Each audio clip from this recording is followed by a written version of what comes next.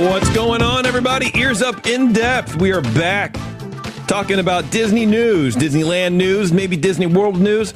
I don't know. I didn't really pay attention when we were talking before the show. With me, as always, is Jeremy from the lovely radio station SpectroRadio.us. Jeremy, how you doing, man? We're closing in on 2022, and I'm excited. We've got, 26 hours left? Well, 26 hours here. It looks geez. like. Yeah. Yes. It's, I love that for us. I love when Christmas is over. I love getting ready for Christmas, and as soon as it's over, I love saying goodbye to Christmas. Like, it's just enough. Really? You're done with it? You wear Christmas out. I'm on the 26th. I'm ready for it to just be gone. But I'm never ready for the new year to pass. I'm not ready. I hate the new, it's too much. It is. Okay. Yeah.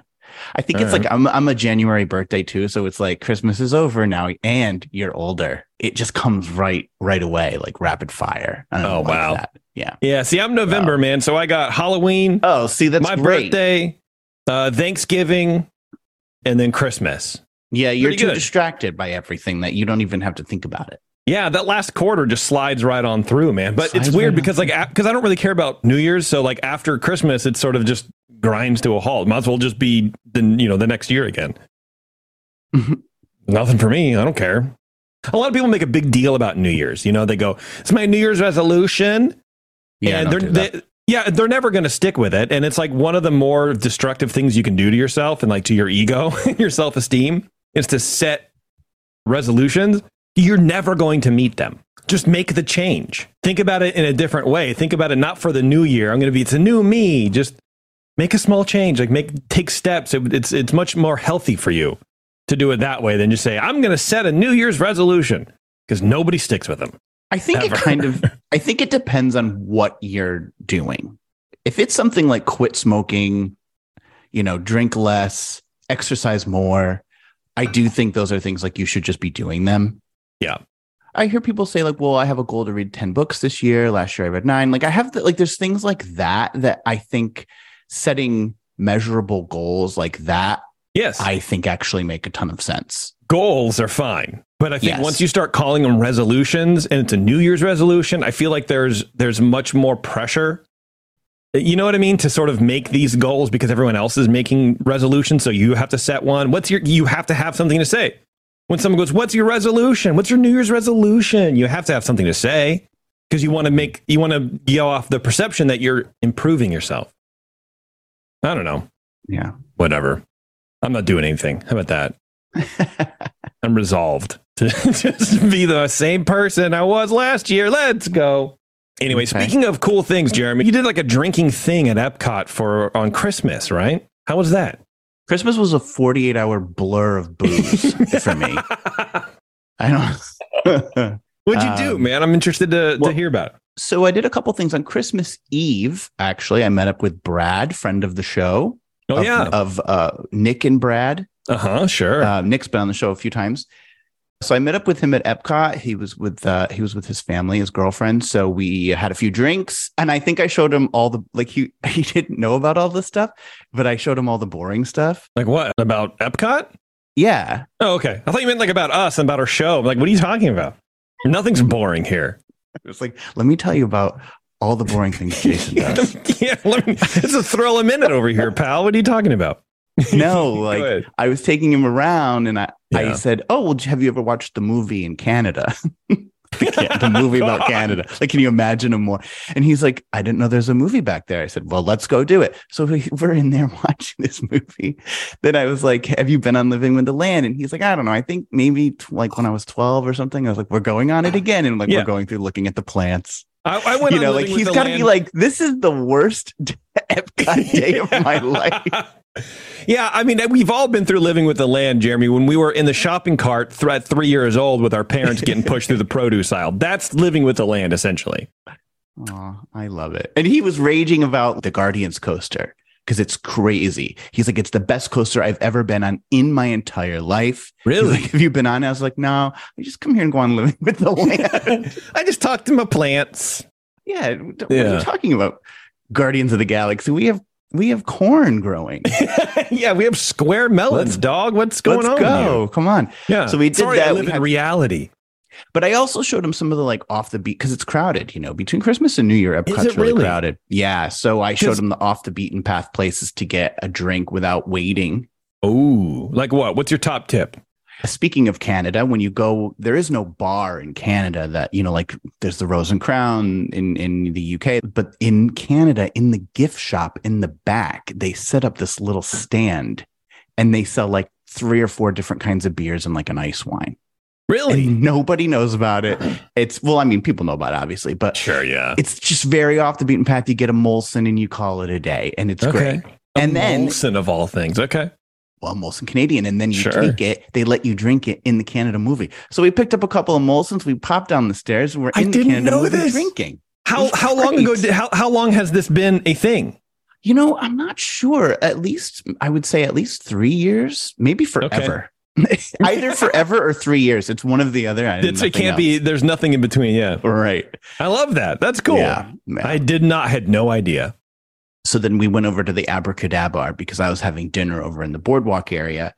So I just sort of like let him go there. But I was like, you've got to come to the Abracadabra. He goes, I've heard you mention this on the show. So yes, I would like to go there. So we went there, pulled up, sat right at the bar, had a couple of Manhattans and loved life. Nice. We were talking about the Abracadabra. Last night we had another Discord happy hour.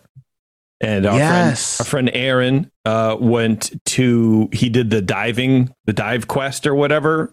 At Epcot, he did that experience. That's back. Okay. Yeah. So he was telling us about that, and we were just chatting about things to do in Epcot. And he's like, "I love Abracadabra. It's the best. It is the best. It's the best." Yeah. So that was that. The next day, we did a monorail bar crawl where we started at. This is Christmas Day. Started at the Tambu Lounge at Polynesian because Trader Sam's had a 3-hour wait, and they actually at that point had closed the list. Because they were like, this is going to take us till closing. 3 hours. 3 hours. Wow. It's rough. I mean, I guess that's fine if you're staying there. Then you just pop upstairs, do a quick change, maybe take a shower. Right. Yeah, because they will text you. Down. That's nice. So we did that, had some drinks, had some Lapu Lapus, the pineapple rum drink, or the rum drink that comes in the pineapple, which is always fantastic. I had those when we went. I was with Aaron. Aaron took us to Trader Sam's and had a Lapu Lapu. Oh, amazing. Nice. Yeah. That was the time when we butted in and we didn't know there was a line, or we didn't know you had to put your name on a list. Right. And so you just walked in and sat down. You just walked in. Yeah.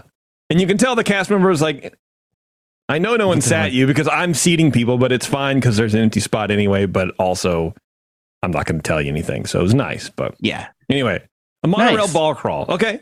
Yeah. So then you hop on the monorail. You go to the next stop, Grand Floridian. Grand Floridian. Okay. Grand Floridian at Christmas looks amazing. The tree is huge. It just smells like gingerbread in there. They've got that big life-size gingerbread house, which is we stood and stared at that Christmas tree. We stood and stared at it from the ground level. Then we went up to the top level. Then we were on the middle level. Like, let's get every angle we can of this thing. Right. And then we went to there's a restaurant in there called Citrico's, which is, I think, Florida food with a what do you call it? Mediterranean flair. I think that's their game. But we just sat, there's like a little loungy part in the front where you can have drinks and maybe some nibbles. So we kind of sat there, had some drinks. We ended up at the Wilderness Lodge having drinks over there. And then we ended up back at the boardwalk and in the Atlantic Dance Hall dancing until 1 a.m. And wow. Sounds cool. That's how all my nights seem to end over there. But that's a Christmas monorail bar crawl. It was a lot of fun. It sounds great. Yeah. It sounds like a blast, man. What better way to spend Christmas than flying around on that monorail? I can think of none. Right. I can think of none better ways. Yeah. Jared, why don't you go ahead and lead us off here with the stories for today? Their hotels are in the middle of a re-theme, and the results are making me want to scream. All right, let's get after it. I'm not sure if you know, but several of the Walt Disney World Resort hotels have undergone or are in the process of undergoing updates to refresh their rooms and common areas, etc., their lobbies, things like that. So far, we've seen refurbs take place at the Yacht and Beach Club resorts, Disney's Old Key West, Disney's Contemporary Resort, And currently, Disney's Boardwalk is in the midst of a refresh with the flagship Disney resort, Disney's Grand Floridian, slated to see rooms in its lobby get refreshed this coming year. So past, present, and future. Well, over at Disney's Boardwalk, we've seen recent changes, and the results have been, shall we say, lackluster at best. And it's causing quite a stir in the Disney online fan community. And the blowback, I think I can safely say, is pretty much all my fault. Yes, there we go. Good job, Jeremy. Not really. What did you do this time, pal?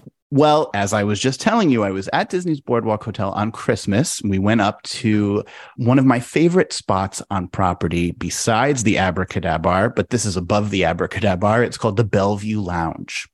Okay. And it's this cozy little lounge that a lot of people don't know about. It's off the lobby. So like you're in the lobby and then you kind of like go down a little bridge and then you're in this, it just opens up right there. It's got comfortable seating, a little bar, great drinks. They make a fantastic Manhattan. They make a great old fashioned. We actually call it the radio room, which is a coin my friend termed, because there's a few vintage old radios scattered about on several of the shelves. Yeah. So we never knew that it was called the Bellevue Lounge. I was like, are we going to that radio room again? Yeah, let's go. Now, for those who don't know, the Boardwalk is a turn-of-the-century themed New Jersey, Atlantic City boardwalk-inspired hotel. Okay. So there's so much story to this hotel. I actually have been reading this book on the history of the Disney World resorts. And when you walk through there, you see the carousel, you see the horses, you see certain chairs, and you're like, whatever, that looks nice. Everything in there is deliberately curated by the Imagineers when they designed this hotel. It all has a story. It all has a connection to Atlantic City. Very authentic. So, and actually on the outside of the hotel, if you're looking at it, it actually looks like several different hotels clustered together. Kind of like how Main Street USA is really one building with a bunch of facades that all look like different buildings. It's sort of that technique along the boardwalk, but it's actually really just all one hotel. And the boardwalk borders Disney's man-made Crescent Lake. Guests can find a bakery, an ice cream parlor, the Abracadabra, carnival games, live performers, magicians, and a brewery and other fun things, all themed to this turn-of-the-century Atlantic City boardwalk. Well, upon entering the newly refreshed Bellevue Lounge on Christmas, I was a little let down. Uh-oh. What happened? All the quaint Victorian style furniture with its floral patterns, the steamer trunk. They used the coffee tables were these big old steamer trunks. Like, it just so cool. Rattan furniture. It all evoked a turn of the century seaside luxury hotel. And all of that had been replaced with basically, it looks like West Elm's end of season sale. Really? Like plain, modern, velvet, jewel tone, solid furniture, Art Deco style coffee tables.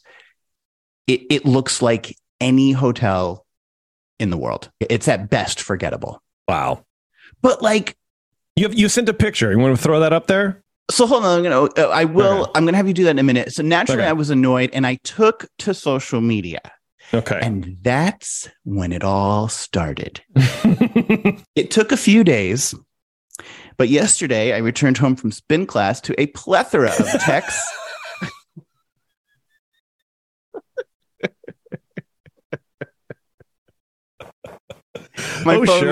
My phone was positively blowing up, alerting me to the fact that my tweet had been picked up by one of the most, if not the most, influential Disney vloggers out there, and that is Braden from the account Mickey Views. Mm-hmm. Now, let's take a listen to what he said in his video, number 1. In more pressing news, last night I check in to see what people are talking about in the Disney community on Twitter, and I see something. It's a post from Spectro Radio, who posts this photo and captions it, "Dear Disney, way to turn a great themed bar into a West Elm." The kind of thing that I've been criticizing Disney for lately, where it seems they're taking their very diverse portfolio of highly themed, highly priced resort hotels and turning them all into a West Elm type of look, a very sparse, very modern sort of look, almost indistinguishable from what you see anywhere outside of Disney, which raises the question, why pay $900 for a room at a Disney Resort hotel when you can pay literally $200 for about the same thing, if not nicer, just a few minutes further away? Good point. Excellent point. In fact, that video Braden makes, it's about a 15-minute long video. He makes several very cogent arguments about this. So that's from his latest video release. If you do want to throw up that side by side, there's a before and after photo that he actually put together. He took my picture, which is the new one, and an original picture. So if you're there, it is. If for those of you who are listening, Jason, describe what you're seeing. The old is on the left, in case you couldn't tell. Well, okay, yes, right. The old on the left, it is, like you said, it's a rattan, sort of three-seater couch. It's plaid, so it's something from very 80s to me. The whole thing seems very 80s. There's a lot of plants around. There's a nice flower arrangement behind the couch. I don't know if it's real or not. There's a steamer trunk that looks like there's an armchair next to it with a very old-looking sort of embroidered pattern on it. The lamps are all sort of, they fit in. It's darkly lit.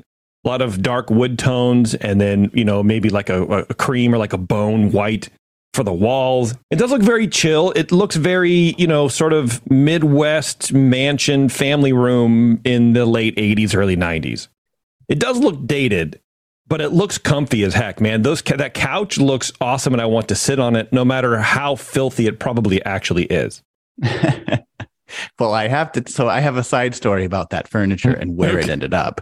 Oh, okay. But the thing is, it is meant to reflect old money. This is a turn of the century luxury seaside resort.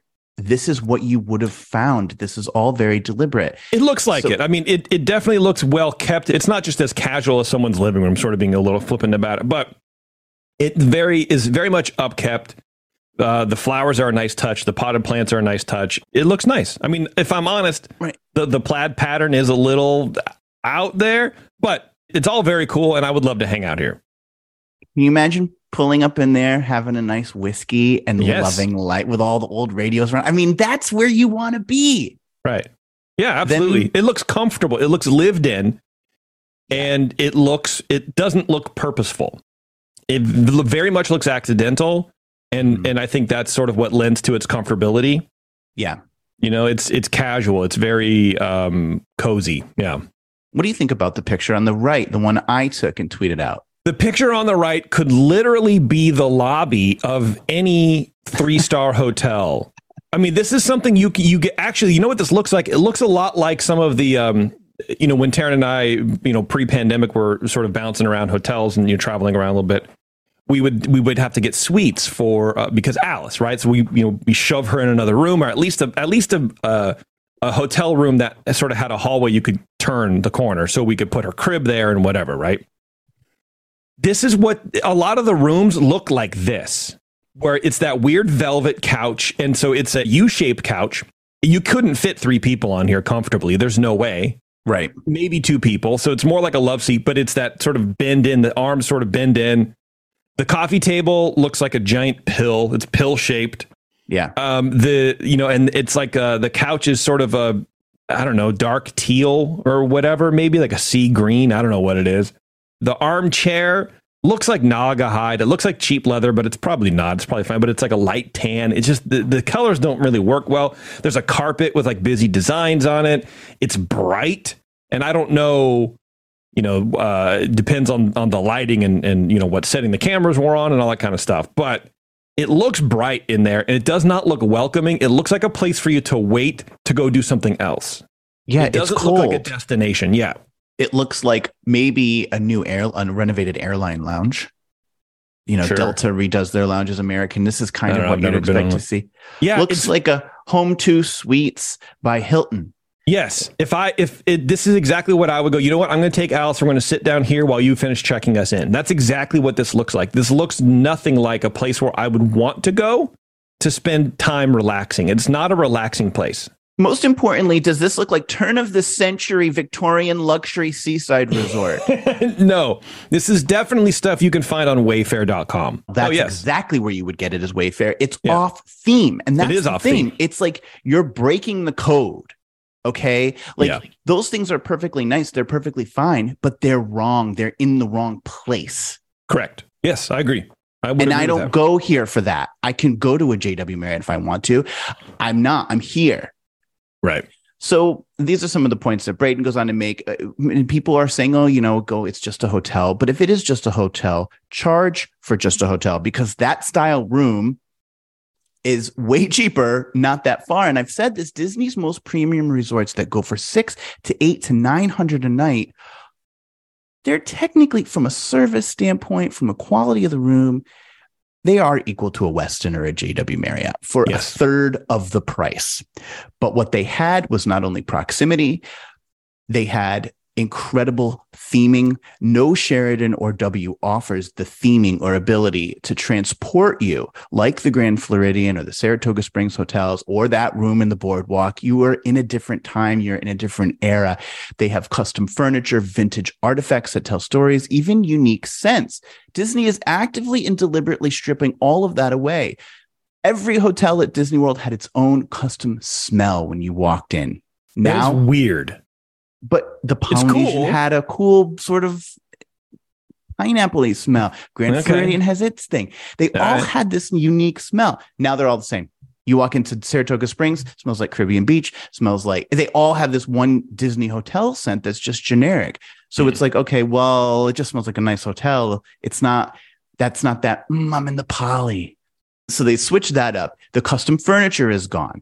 And they're bringing in furniture that could be sold in a Z gallery. It probably was. And they've gone from creating places as themes to, Braden describes this, as just apply stickers and wall decals and calling that theming. I refer, of course, to the Incredibles themed rooms at the updated Contemporary Resort. The rooms are an approach at mid-century modern, though the execution is cheap and laughable, and theming of the rooms is Incredibles with wall decals. Over at the Polynesian, the rooms just have wallpaper with Moana characters.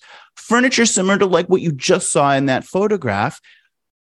In a Polynesian room, gone are the woven lampshades and faux rattan dark furniture, and they've been replaced literally with wall decals and modern clean-line furniture with zero character. So the question is, apart from the location on the monorail, why would anyone pay so much to stay here?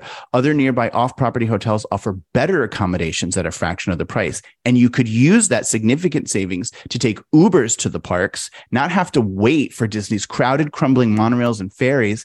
They take you there, they take you home, they'll stop at Taco Bell, and they'll do whatever you want, and you'll end up save money, have better accommodations, private transportation, and still make out better than if you stay at these. The playing field is leveled even further when you consider that staying on Disney World property used to include free Magical Express transportation to and from Orlando International Airport. You could easily factor in the cost of transportation and add that in and say, you know what, I'm paying a little bit more here, but I'm saving on to and from the airport. Now, not anymore. So now you've got drab hotels, no free transportation, and rooms that cost $600 to $900 a night. This could spell trouble for Disney. It should spell trouble for Disney, but it doesn't end there. This week, Disney reopened the Carousel coffee shop at the boardwalk, and Diz Twitter, without my impetus, went into meltdown. So you've got this extremely modern, clean-looking coffee shop called the Carousel that has one framed picture of a carousel on the wall, adjacent to a grim seating area with nothing on the walls, just a few tables. It looks like the Continental breakfast seating area at a Hilton Garden Inn in Piscataway, New Jersey. Like, you can see the muffins wrapped in cling film. It's embarrassing. This hotel is charging over $600 a night to stay there and boasting on its website turn-of-the-century theming. Here's more from our friend Braden, number 2. They are untheming the boardwalk as we speak, and someone's got to say something, man. I'm sorry to be negative, but this is the truth. It is not subjective. People keep saying, oh, Braden, it's design. It's all subjective. I'm not criticizing modern design in general here. I'm saying it is objectively the case that this 2020 year-end clearance sale furniture has no place in a turn-of-the-century Atlantic City themed resort. That is the objective reality. That is the truth. It is directly against the stated theme of the hotel, Disney's own stated theme, which was created by a class of Imagineers. The executives at Disney used the events of the last few years to boot from the company. Yeah, I mean, absolutely correct. You if you're charging the premium price, you have to be delivering the premium experience. And theming is the experience in the hotel room. We've always talked about the quality of the stay isn't that great. When you get into the rooms at like the California Grand or whatever, Grand California, it's a friggin' bed. The beds are, I guess, nice. I mean, everything's okay. It's not worth $700, but the theming there is nice. If the theming goes away, and then you also have the sort of average hotel quality to your room, they are just ripping you off. They're just ripping you off. And that's sort of what Disney has been doing also. They're lowering the bar for service. They're lowering the expectations of what you experience at the parks and hoping people are going to let them get away with it. So the more people just go, oh, it's fine, whatever, I'll still stay here.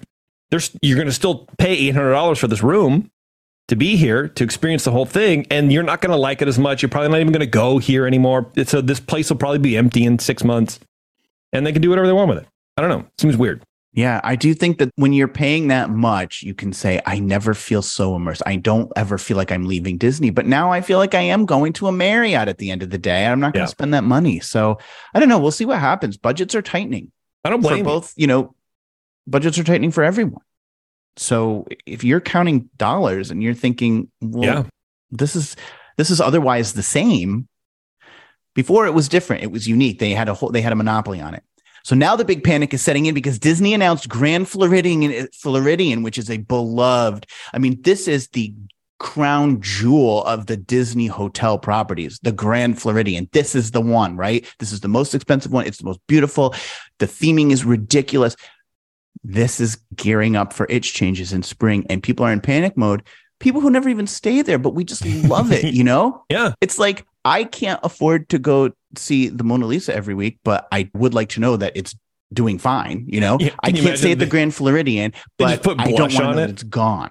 Right. Right. So that's the thing. The lobby is a work of art. It is so stunning. And I'm sure more blue couches are en route. It's funny. That's my story. I pulled up your tweet. Have you looked at the numbers that thing has done? Because now there's view counts on the thing. Yes. 25,500 views. Well, I'm an influencer.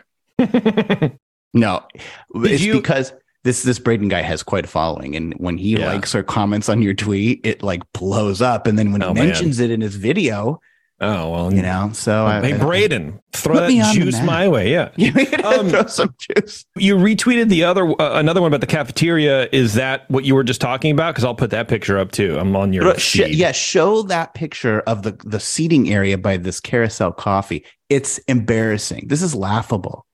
It is laughable that a $650 hotel is trying to.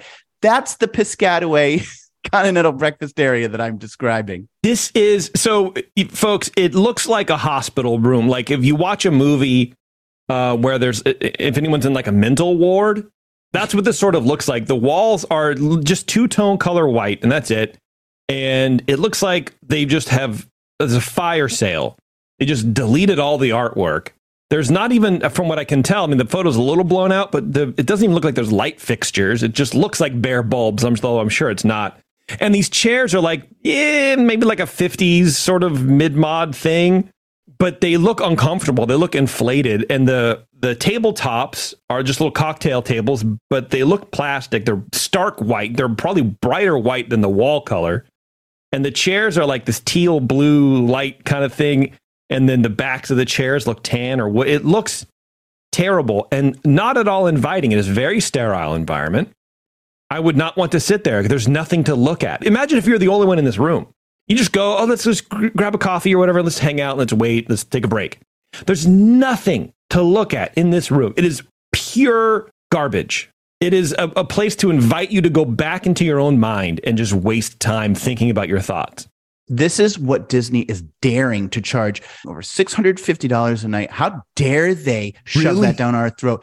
That is a Ramada. God. I've seen better at a Sheraton. That's the thing is like you say, oh, it looks like a Sheraton. That's giving bad name to Sheraton because this actually looks like crap. And how dare they even try that? You can't even. They didn't even put anything on the wall. They could have put a picture, black and white photos of old time boardwalk scenes, anything. They could have done anything. They opted to do zero, literally zero. And this is the thing about all of this. All they had to do was nothing. It was all fine. It was fine. The Bellevue Lounge was great. We loved it. Oh, speaking of which, follow up on the Bellevue Lounge. There's a place here called Cast Connection. Okay. Which is where they sell all the stuff. When they renovate a room, it's cast members only. And I think they can bring like one friend or something. Oh, and man. They sell the stuff for dirt cheap. Nice. One of those bone colored patterned chairs is now sitting in my dear friend's living room. Really? And she got it for the price of $5. What? $5. Baby. Wow. That's cool. What about that couch? Buy that couch for me and friggin' ship it out. The couch was there when she bought the chair, but she's like, I don't have a pickup truck. She's like, we have a couch. Like, I don't need it. But and then while they were carrying their chair out, someone came in and hauled the couch out. Wow. So it's just sitting in some schlub's house. No, it's my friend. It's not a schlub. Well, no, the couch. Oh, the couch. Yeah, that's in a schlub's house. Okay. Also, you're friends with quite a lot of schlubs. I just want to, point that out. My friends are a delight. Here's the thing, though. Yeah. I think some of this ends up getting bought and then sold because we're going off on a tangent, but I'm going to tell you something. Yeah. And I debated whether or not I should even bring this up on the air because I don't want to spoil it. Okay.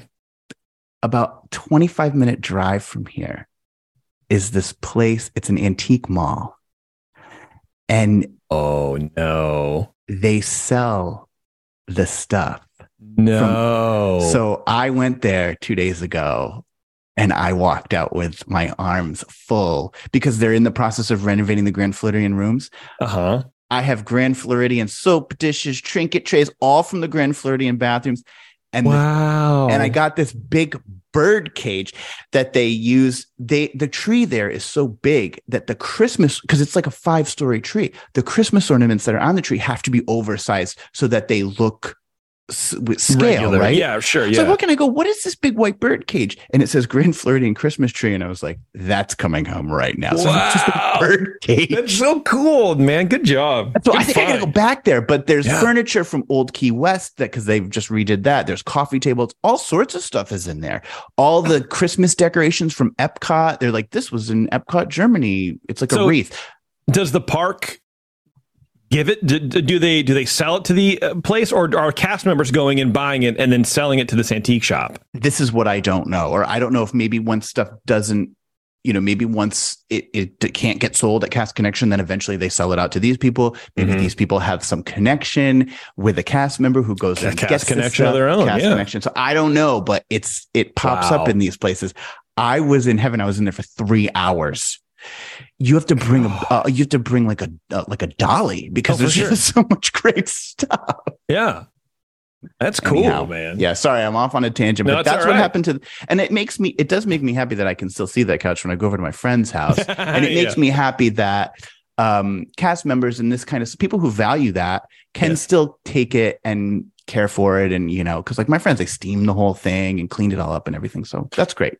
It is interesting that the people who sort of get noses thumbed at, cast members, are sort of the ones that are protecting the legacy of the parks in this way. Right. They care enough about this furniture. They care enough about these little trinkets and doodads to buy them with their own money to bring home because they have a connection with them. It's a part of the history, whether or not it's a cool part or whatever. It's just a chair, a sign, cigarette dish or whatever. But it means something because it's a connection to a time that no longer exists in the parks. And you would think Disney would care a little bit more about that, but they don't. And I think over time they sort of realize maybe they were a little like, I don't know, what are the guests going to think? But more and more people keep coming to the parks and they change stuff. They reduce the cost on things, reduce capacity here, reduce your value there. More and more people come. So it gives them the green light to keep going, do whatever they want, make it cheaper to replace this furniture maybe or something like that if it gets damaged or whatever. Right. I mean, I felt like I was preserving a piece of history by taking this Christmas ornament that had sat on that Christmas tree for so many years. Yes, you are Indiana Jeremy. And now I do feel like that. And now it belongs in a museum. Yes. Well, I don't know that reference because I've never seen that, but well, then never mind. But you did great, Jeremy. Let's take a quick break. All right. We're going to come back and then we'll do our other stories and, that kind of stuff. So hang on, everyone. It's Ears Up In Depth. We'll be right back. Okay. Here we go. In Depth, reporting Disney news that's probably not made up. All right. What's up, everybody? Thanks for hanging on. Before we get to the news, Jeremy, I want to let you know that our friendly friends at the 21st Amendment Brewery welcomed the cooler weather with the release of 2 great tasting beers, a brand new IPA and a perennial holiday favorite. Brew Free or Die Cold IPA is a new, fresh style of IPA, showcasing a bright, bold, hop-forward flavor and aroma. They took the aggressive hop notes that you want in a West Coast IPA and wrapped it around an American lager for maximum drinkability. Chinook, Centennial, and Mosaic hops do the heavy lifting, and at 6.5%, it's Sully's new favorite beer, and it should be yours too. It's the holiday season, and their winter spiced ale Fireside is back. This winter warmer has a deep toffee color, sweet candy malt notes with soft spices and a cocoa finish. The 2NA has reimagined the look of their award-winning Fireside Chat this year, with 2 reindeer sitting in comfy chairs in front of a roaring fireplace with goblets of Fireside Chat, while Santa's elves are outside in the snow peering into this quaint holiday setting. And at 7.9%, it will surely make your holiday season a bit more festive and warm. 7.9, yeah, that'll festive you up right there. Oh, absolutely. Yeah, it's a great beer, too. Winter warmers are good, and Fireside Chat's one of the best. Be sure to ask for the 21st Amendment wherever great beer is sold. You can also find locations of their beers at their website at 21st-amendment.com on the Find Some page. Yeah, they have quite a reach. I mean, we have a couple bars in Jersey City that have 21A. Oh, yeah, for sure. Yeah, I had that. What's the watermelon one they had over the summer? I had that. Watermelon wheat brew. High watermelon. Hella High watermelon. I had that at a bar. Well, I'm looking forward. I hope that both of those beers, because I would like to try them when I show up at the 21st Amendment in San Leandro on Wednesday, February 8th. The cold IPA probably will, but Fireside Chat is it's just a winter favorite, a winter seasonal, so it probably won't be. February 8th is winter. Not in California, honey. It's it's basically spring already. You know what I mean? All right, fine. Well, I will look forward to the IPA sounds really good anyway. So yeah, cold IPA. It's like this new style that's sort of burgeoning in the craft beer world, and I've not had too many of them. I had one. Couple years aren't they ago. all cold? It's interesting. You don't drink it warm. Well, but it's fermentation. You ferment it at a colder temperature, a lager temperature. Oh. Yeah. So it's a little smoother. Interesting. Yeah. Okay, here's sort of a short one. Disneyland and Disney California Adventure are experiencing high wait times for popular rides like Radiator Springs Racers, Guardians of the Galaxy, Space Mountain, and, of course, Star Wars Rise of the Resistance during the holiday season. In response, the previously free ride reservation service, Genie Plus, has sold out for 2 consecutive days at Disneyland. Many parkgoers are willing to pay extra money to avoid the long holiday lines and avoid waiting, even as ticket costs and the price of Genie Plus continues to rise. However, it seems that the demand for this service has been so high that it has sold out for 2 consecutive days, of course, as of Wednesday. So Wednesday and Thursday mark the first time that Genie Plus has sold out since its launch around this time last year. What do we think of that? The vocal minority of us online and doing these dumb shows, not dumb shows, they're fun, but doing these dumb shows, we are not the voice of the people, most of the people, because if we were, Disney would have changed by now. They would have not be seeing record numbers. They would not be selling out of slots to buy the Genie Plus. People would stop buying them. So, I don't know. I don't know what that means for like the casual Disney fan who just doesn't care and wants to. I don't know. I don't know what to make of it. I can't wrap my head around it. They're showing up and they can't buy it. They're showing up, walking in, and they're being told they can't buy it. We have enough room for you. Yeah, but you have to wait on standby all day. With no other option. No, and people still do it. People still do it. I mean, for me, I would have thought that the line in the sand would be the Genie Plus thing. Dude, this was free before. This Lightning Link stuff, I don't want to do it. I'm not doing this. I'm not buying it. But clearly, we are in the minority. Right. And people are buying it. And especially during the holidays, I mean, it makes more sense even now. So it's sort of, I guess, would be expected, but I didn't even think that there was a limit as to how many of these Genie Plus slots there were. Makes sense, but I never thought we would see it. I never thought we would see what that limit was. It does make sense because fast passes would get distributed, right? Like you'd go up and they'd be like, we're done with fast pass for the day. Yeah, but that was like that was a time-based thing too, right? Because you just had a certain amount of slots, and if you get the fast pass at 9 a.m. and your fast pass was for like 11:30 at night or whatever, right? Then it's like, okay, we're running low on the fast passes. Right. This is a whole different ball of wax. But it seems weird to me. It is weird, and you would think, why wouldn't the capacity of the park be tied to all of the services that you offer? So if there are services that you literally can't offer because there's too many people, are you letting too many? Is their capacity set too high? It should be something that all of your options should be available. Yeah, I agree. And you have park reservations, so you can control this, which is the whole thing.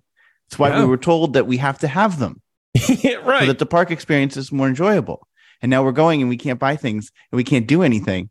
But we're having to make reservations, and it's because it can't make it more enjoyable. So I don't understand here. Yeah, it can be more enjoyable in the fact that you get to go, but it can only be so enjoyable.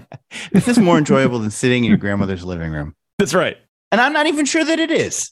Well, that's true. My grandmother was very nice. So all of this suggests that many park goers are willing to pay extra for the convenience of avoiding long lines. Despite this willingness to spend extra money, it appears that there is still somehow a limit to how much people are willing to pay. Individual Lightning Lane entry passes, which require an additional fee separate from Genie Plus, has not yet sold out for Radiator Springs and Rise of the Resistance, which are the two rides with the longest wait times at the parks. This may indicate, it may indicate that some park goers are more selective about which rides they are willing to pay extra for. Now, why wouldn't you pay extra for the two largest rides in the Disneyland resort? That doesn't make sense to me. The data is weird. Wait, so what are because who cares? First, they're non-Disney IP.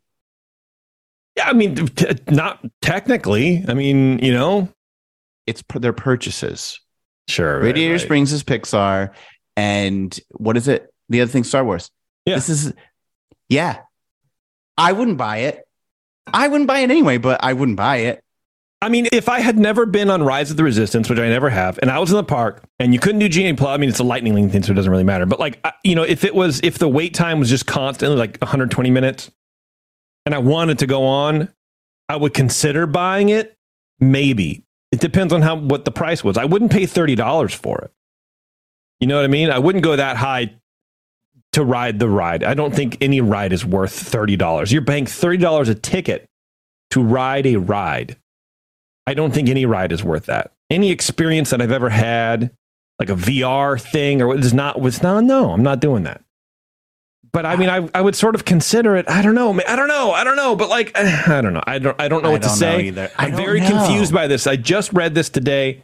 I'm very confused about it because you need time to process. I really do, because I don't understand why people who go to these parks are so obsessed with giving money hand over fist in ways that they never had to before in order to maximize some perceived amount of enjoyment that they used to get for free, or it used to be just the experience. But now in my opinion, it would be sort of marred by how much extra you're paying. Well, this is included, but this isn't. It's sort of a little stressful.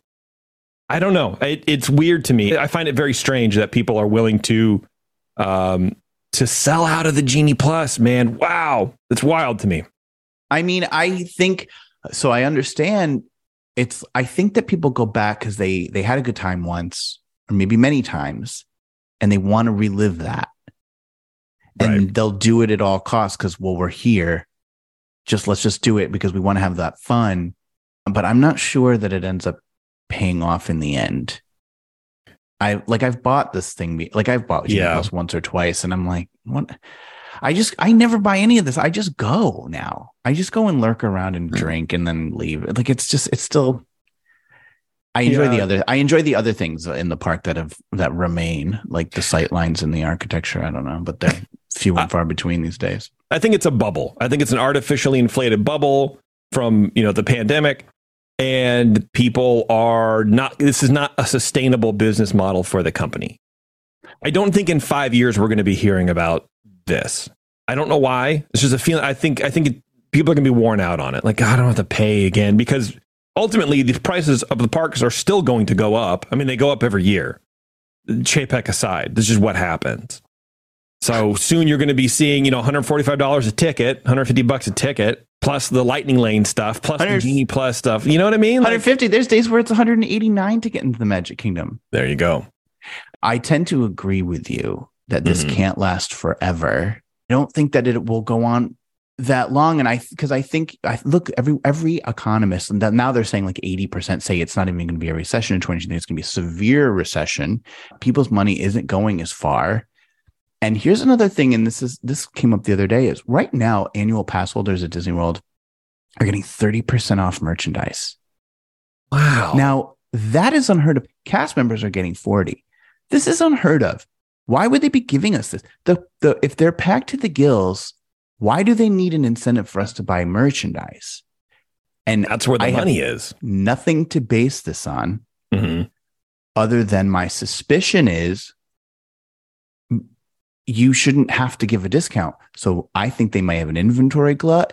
And I think that the reason is because people are foregoing souvenir purchases because they're buying Lightning Lane and they're buying Genie Plus. And I think they're saying, okay, well, we're going to do this, but then we're not getting the plush. Sure. I think they're having to make those tough decisions. Yeah.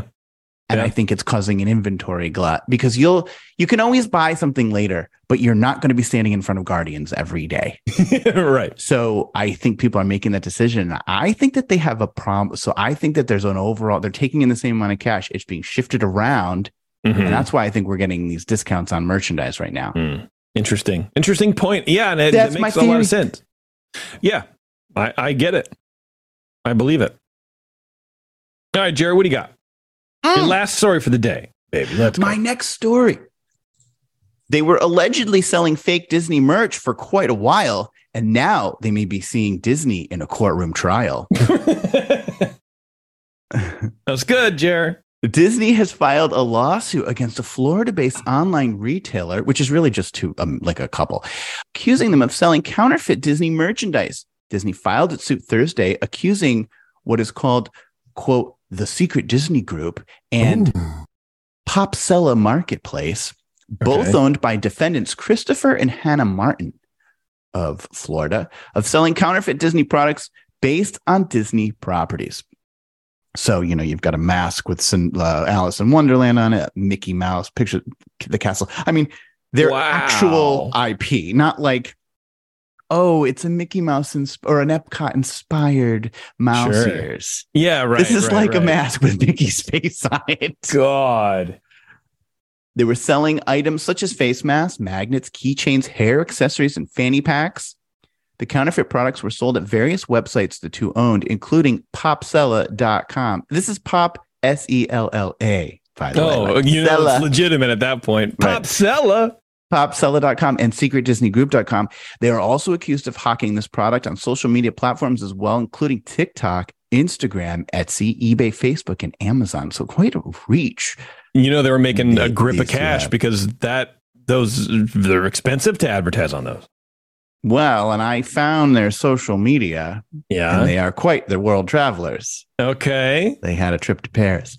Ooh. Disney says, look, this is all out there. Their names are public, but I'm not doing anything, right? Yeah, man, yeah.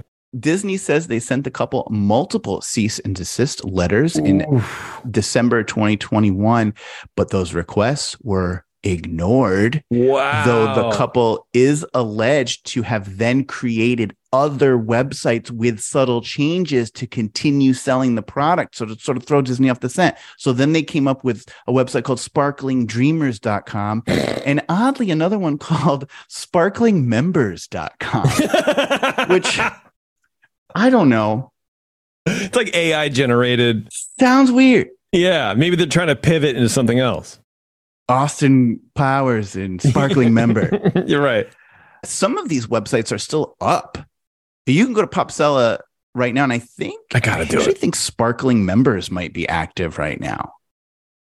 Sparklingmembers.com is still up and running, but it seems they have... Popsella is down. Popsella's down. Oh, well, the Facebook group Popsella's up, but you can go to sparklingmembers.com. I believe that's up. I went to it today. Are you trying to like troll me? If I hit enter on this, is something weird gonna... No, I should do. I wouldn't even know how to do something like that. So I'm on there right now. Wow. Yeah. We offer rush processing for only additional $16 to skip all other orders placed. Wow. They are really taking a cut out of Disney's jib. Can you imagine? So I'm looking at it right now. I mean, they're mouse ears, but they don't look like, any sort of, they're just inspired stuff, right? It doesn't look like any sort of IP. Yeah, I think they've taken down, which is probably why this one's still up. Right. Wow, I think they've taken all that. $60. These are expensive, dude. A Pirates themed headband, $61.99. What kind of price is that? Make it $59.99. 61? What is that? It's a terrible price point. You should never use that price point. Yeah, it's absurd. 61. So they have a spreadsheet. They have a multiplier. This cost them maybe a couple dollars more than the others, and it went to that price. And they go, well, that's cool. Yeah. They're not very savvy, but then also they're making a lot of money. Well, they're not very savvy. They're getting sued by a big company that they were selling stuff. The lawsuit further claims that the secret Disney group used Disney's trademark Mickey Mouse and castle designs to confuse customers and give the false impression that these products were sold with authorization from Disney. Wow. I love it. Disney is not playing around. They sent many cease and desist letters, and now they're filing lawsuit. And there was an article I found that had some of the side-by-sides of what the product they were selling. And it was straight up picture of the castle, straight up Mickey Mouse, straight up Alice in Wonderland on these masks on this product. It was really astounding and quite. Yeah, I'm on their social media. I'm looking at this woman. Good Lord. She looks like a caricature of a woman. What you found, Hannah Martin? I guess. Yeah. Yeah. I don't know. Yeah, some of these are interesting. Yeah. So the thing about that, like if they're taking the masks and if they're making them out of fabric with the IP on it, it's okay, apparently. But if they're printing the IP on the fabric themselves and selling it, then that's not okay. And they're gonna have to prove all of this in court that they're doing it or not doing it or whatever. It's like if you got like a bolt of cloth with Cinderella over it, you can cut that up and do whatever you want with it. Yes, you can. That's absolutely right. Yeah. Wild, dude. That's wild to me. And to ignore cease and desist multiple from Disney, like what are you thinking that you're just going to fly under the radar? But also you go out onto Etsy and it's not even just, people making headbands, which is super innocent and that's great. But it's literally people doing the same exact thing. You just type in the word Disney and there's literal IP that people are just making money off of. And it's like, I don't know why Disney doesn't do more of this kind of thing. So I wonder if this is going to be sort of the linchpin, right? Of like the focal point where here now we have precedent. We're going after everybody. We're shutting everybody down. Which they really should be doing. It is interesting. And you have to wonder, how are these lines drawn? So for example, I went on Etsy and I bought, it's a painter, but he painted a scene. Well, it's not really an actual scene, but it's from Mary Poppins. Mm-hmm. Okay. It's Bert and Mary in a canoe and he's sort of like punting and then the kids are flying a kite and there's a gazebo. It's a painting of that. It's like a landscape, but he painted it. That, I don't know. How does that work? Like, that's fine. That's his different, right? That's his work, interpretation. Yeah. Right. So it's just now if he's literally drawing Mickey Mouse, I think that's different. Right. But yeah. No, this looks like it's all blurry. It looks like he's got like an oil painting or something. Yeah. It's like, it's, what is it? Monet is Monet. it's like that. Well, I don't want to get too fine art with you, Jeremy, but it's hard to draw these lines. Like some people draw a picture of the Tiki Room or the sign Sunshine Tree Terrace. Can you sell that? What can you and can't you sell? I don't know. The way I look at it is, if you didn't draw it, you should not be selling it. You know what I mean? And the way I do it, I figure out like the tikis in front of the Tiki Room that Rolly made, that he just came up with. He created these. And you can buy just rip-offs, copies of them on Etsy, everywhere. These people didn't make these. These are a Rolly design. You're just selling someone else's design, even though you did the design. You're not changing it in any way, shape, or form. Oh, right. Wasn't someone selling illegal. The drummer? Remember, we did a story on that. We did, and it was a 3D artist that he replicated it or something like that, and he changed it a little bit. And then he got mad because Disney found that file and then made it into a statue and then was selling his artwork. Oh, even though it wasn't his artwork, it was really Rolly's artwork. So they didn't send a cease and desist. They just beat him in his own game. Yeah. And he was all hacked off about it. It's like, well, you didn't design the character. And that's where that's where I draw the line. If you didn't design the thing, like our logo, it's a castle. It's not the Disney castle. It's made of churros. It's not the same at all. That's fine. By the way, I kind of miss the old logo. Remember when it was like the sign with the flags? I liked that one. Well, maybe we can do like a high design version of that. I thought it was too simple.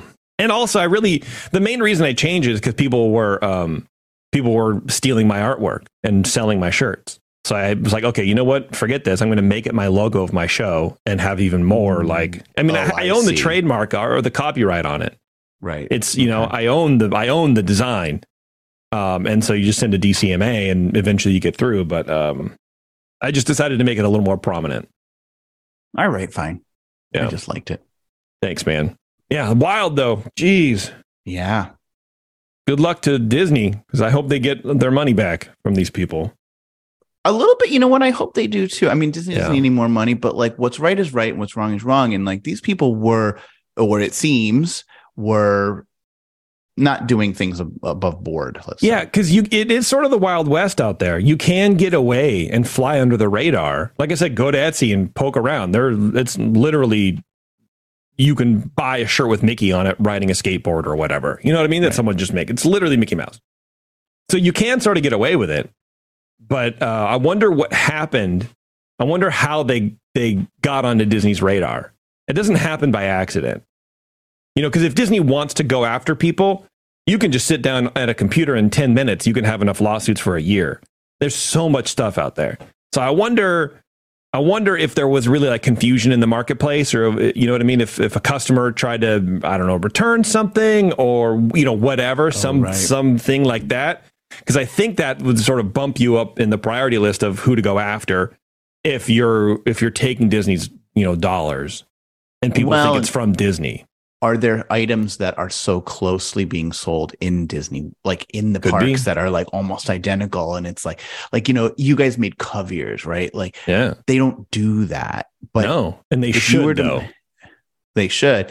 But if they, they were selling literally masks. Well, the parks have been selling masks. Right. And if you just it seemed clearly they know where this is the thing. This wasn't an accident. They know where the line is because their website's clean. Their website has stuff that's clearly just interpreted. They know, so they know where the lines are because they drew it. They just they did it. They did it on purpose. Yeah, absolutely. They know. So, well, and we tried to get a booth a couple years ago at D23 when we were really pushing Cove Ears hard. And, but you can still buy on Etsy.com/shop/Cove Ears. Can you really? Oh, yeah, I still sell them. I mean, they're up for sale. Nobody buys them, but they're up for sale mainly to protect my patent on them. But anyways, got it. We never got into D23 because my contact lady who I was emailing with, she goes, well, I'll send it up the chain and we'll see. We have to run every application by our group of lawyers. Sure, that's fine. Whatever. We're legal. You know what I mean?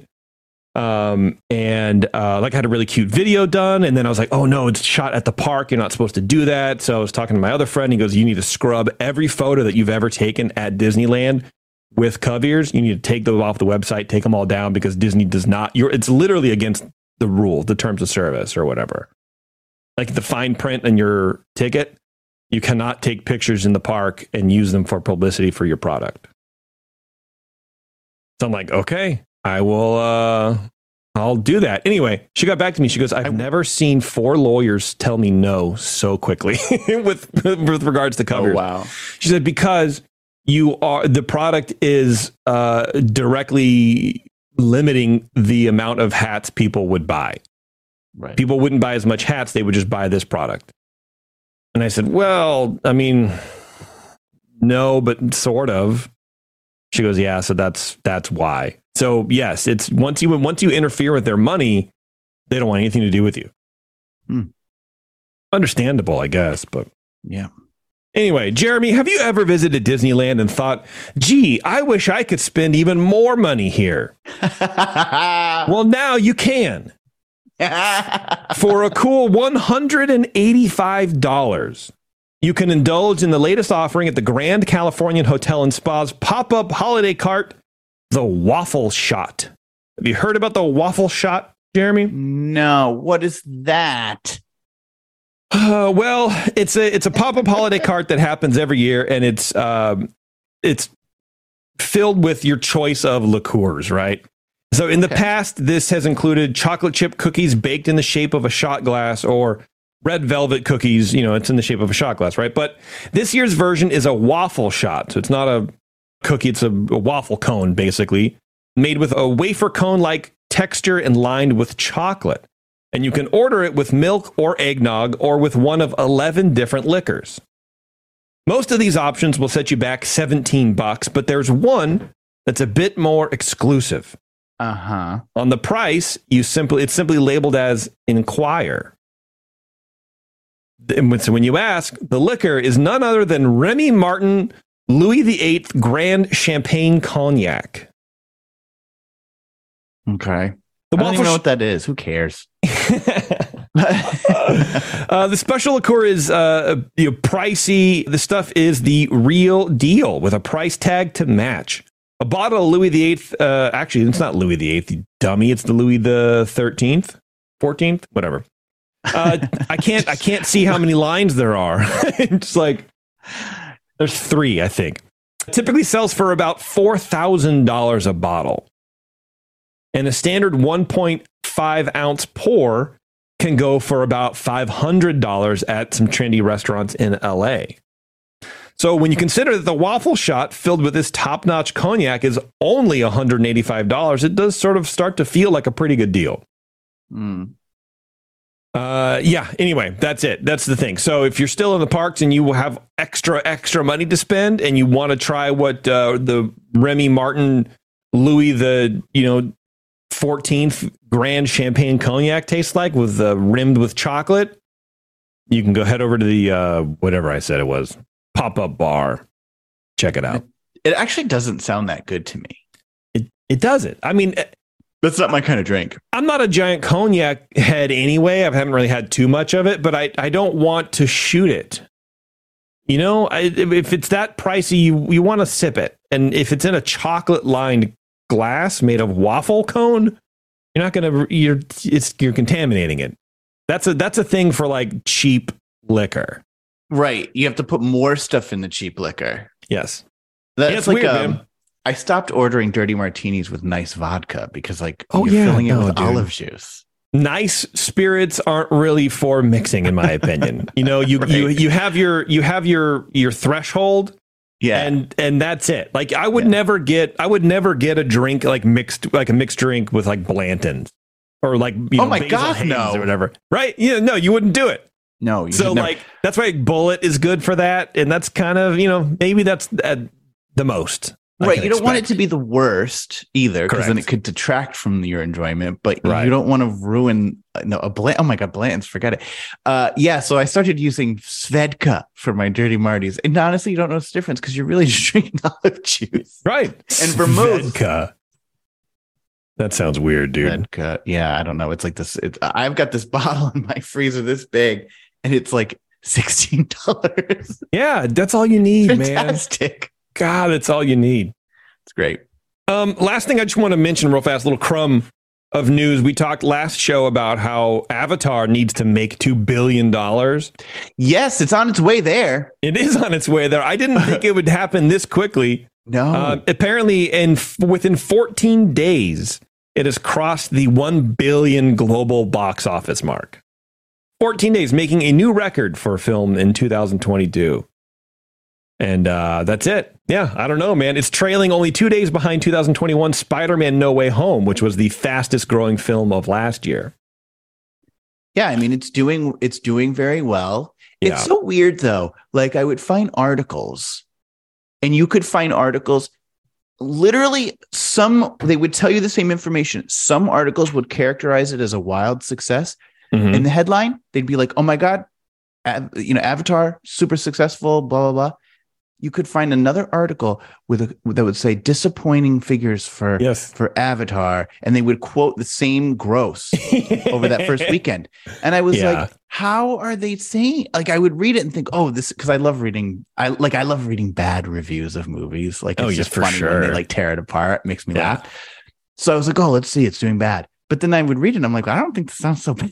Like, it sounds like I think doing well. The first 3 or 4 days, people were like, oh, I don't know. It didn't do as well as it was supposed to do, or people thought it was going to. And I think that's where you get a lot of the track from. And then, and then it caught up and people really started going for it. Apparently what's unique about this film or this movie, whatever, I know you get your ants in some pants about the word film. This is a film? No. It's a movie. Okay. So what's unique about this movie is that it's fall off. You know, they open at this point and then they drop 30% or whatever. Its fall off has been very shallow. Okay. So it hasn't been, it's maintaining a high velocity of moviegoers, whereas other movies, they sort of really tank the second week or whatever. This is staying high, and that's how it's done it. I read that. I read that. Yeah, I didn't just make that up. I'm curious of what it's going to be next week. Like, how fast is it going to get to $2 billion? Is it still going to take 14 days? Probably not. It'll probably, plateau a little bit or taper off a little bit. But you know what I mean? I wonder if it's like, oh, we saw it now. Because that's my theory on like Star Wars movies and stuff. Everyone's going to see a Star Wars movie. If you're a Star Wars fan, even light Star Wars fan, you're going to watch the new movie. You might not like it. You might not watch it again. But you're at least going to give it a shot. And so I feel like that's what Avatar 2 is. But I wonder if that track is still going to keep spinning or not. It may, because I think word of mouth is really good on this movie. Yeah, because I figured it would make $1 billion. I mean, I think everybody knew that. But, I don't know. We'll see when it hits $500 million. I've heard people say, it's long. Sure. But I've heard that, I was talking to Brad, and he's like, I loved it. There's never a minute that doesn't have action. It just moves fast. Like, it's 3 hours, but he was like, it's the greatest movie. 3 hours. God. It's 3 hours. And did you hear all the news this week? He goes, like, cut down because I guess he's feeling guilty about gun violence. Oh, yes. So James Cameron came out and he was like, I edited out a ton of gun violence. It's like, you edited out a ton of anything of this, and it's still 3 hours. Good Lord. It was like 11 minutes, I thought I read, or something like that. Yeah, something like that. But boy, I don't know how much else other editing he did, because it's a long movie. I hate it when directors do that. It's like seeing blue people shoot at each other isn't a cause for gun violence. It's just, you made the movie for 11 years. This scene has been in this movie. You've been writing, you shot it for God knows how many years. And then now suddenly, after it's all done and people have seen it, you decide, now I don't want to glorify gun violence. Where were you the last 11 years, bro? What's going on? Wait, are you saying that he shouldn't have edited it out, or that? No, he shouldn't have edited it out. It's in the movie. He sat with the movie. He made the movie. He shot the movie. He cut the movie. He edited the movie. He promoted the movie with the gun scenes in there. He should have kept him in there. Well, but they edit everything. I mean, everything gets. They always shoot a ton of stuff. Maybe he just felt like it wasn't furthering the story. Was it edited post release or pre? That's my assumption. Is that like? I think pre-release. Oh, I think then he came out and said, "That's fine." I guess how all this. I mean, that's my understanding. I could be wrong, but maybe it's a performative thing where he's saying it's because of gun violence, but it really just sucked. Like the scene just sucked, and he's like, "Oh, maybe I'm wrong." But would they do an edit now?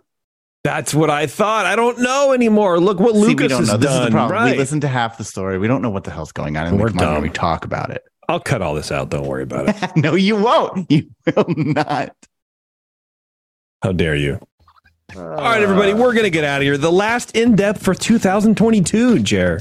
Oh, my God. Yeah. If you want to support the show and everything we're doing over on 2023, you can go to patreon.com/earsup. And that's the best way to keep us going. We have a brand new show coming out on the network that I'll tell you about next year. We also have 2 additional pieces of content coming to Patreon supporters at the $5 level and up. And, actually, maybe I'll make one of them just the $2 level too. Yeah, we'll see. So we're going to have 3 shows on Patreon. You get an ad-free RSS feed if you're a Patreon subscriber as well.